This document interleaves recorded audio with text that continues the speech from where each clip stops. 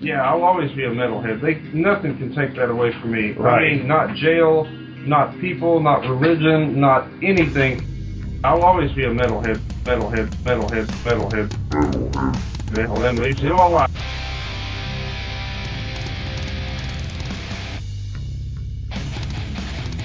You're listening to the Great Metal Debate Podcast.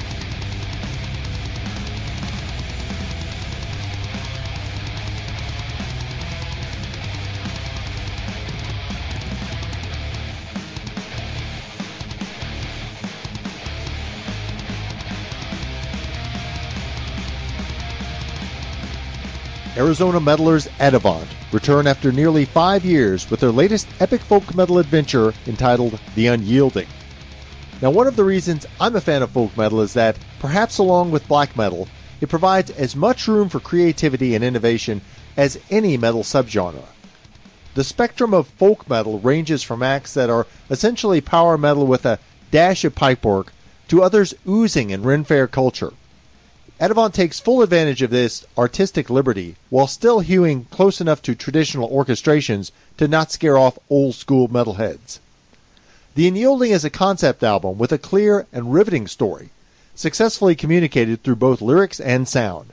The album opens with Dimsician Overture, an instrumental orchestral track that effectively previews the entire opus.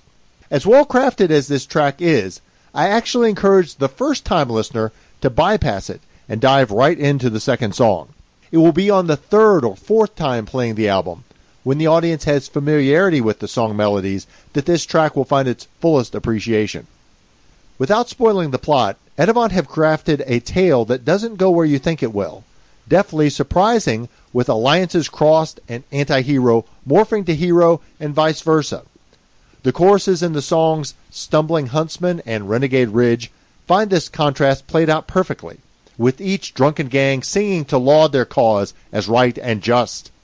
Story aside, most of the tracks are strong enough to stand on their own, with highlights such as Overgaard and Gallows Pass providing plenty of uptempo kick for the casual headbanger. And the song Fairhaven is a rowdy stomper, with the chorus giving an effective interplay between Charlotte the Alluring's operatic highs and the growls of Nathan the Ravenous. The band works the narrative arc perfectly, with the lyrics at times delivered in the first person of specific characters, other times on behalf of the crowd, and elsewhere simply narrating the tale through its myriad twists and turns.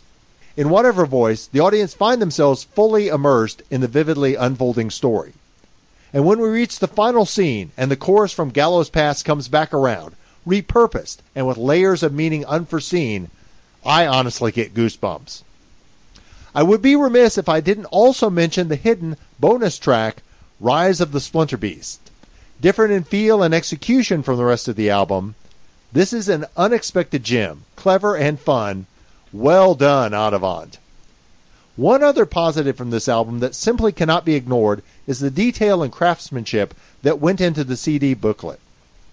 In this age when, too often, less is more, the band has taken the time, effort, and expense to make an album you want in physical copy.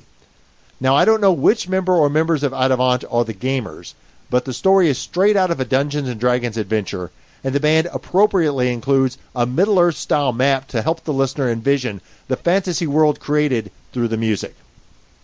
It is not to disparage their previous efforts that I can honestly say Adavant have made a huge leap in their songwriting and overall production quality on The Unyielding. I give it a rating of 9 out of 10, and for me, this is a strong contender as one of the top metal albums of 2018.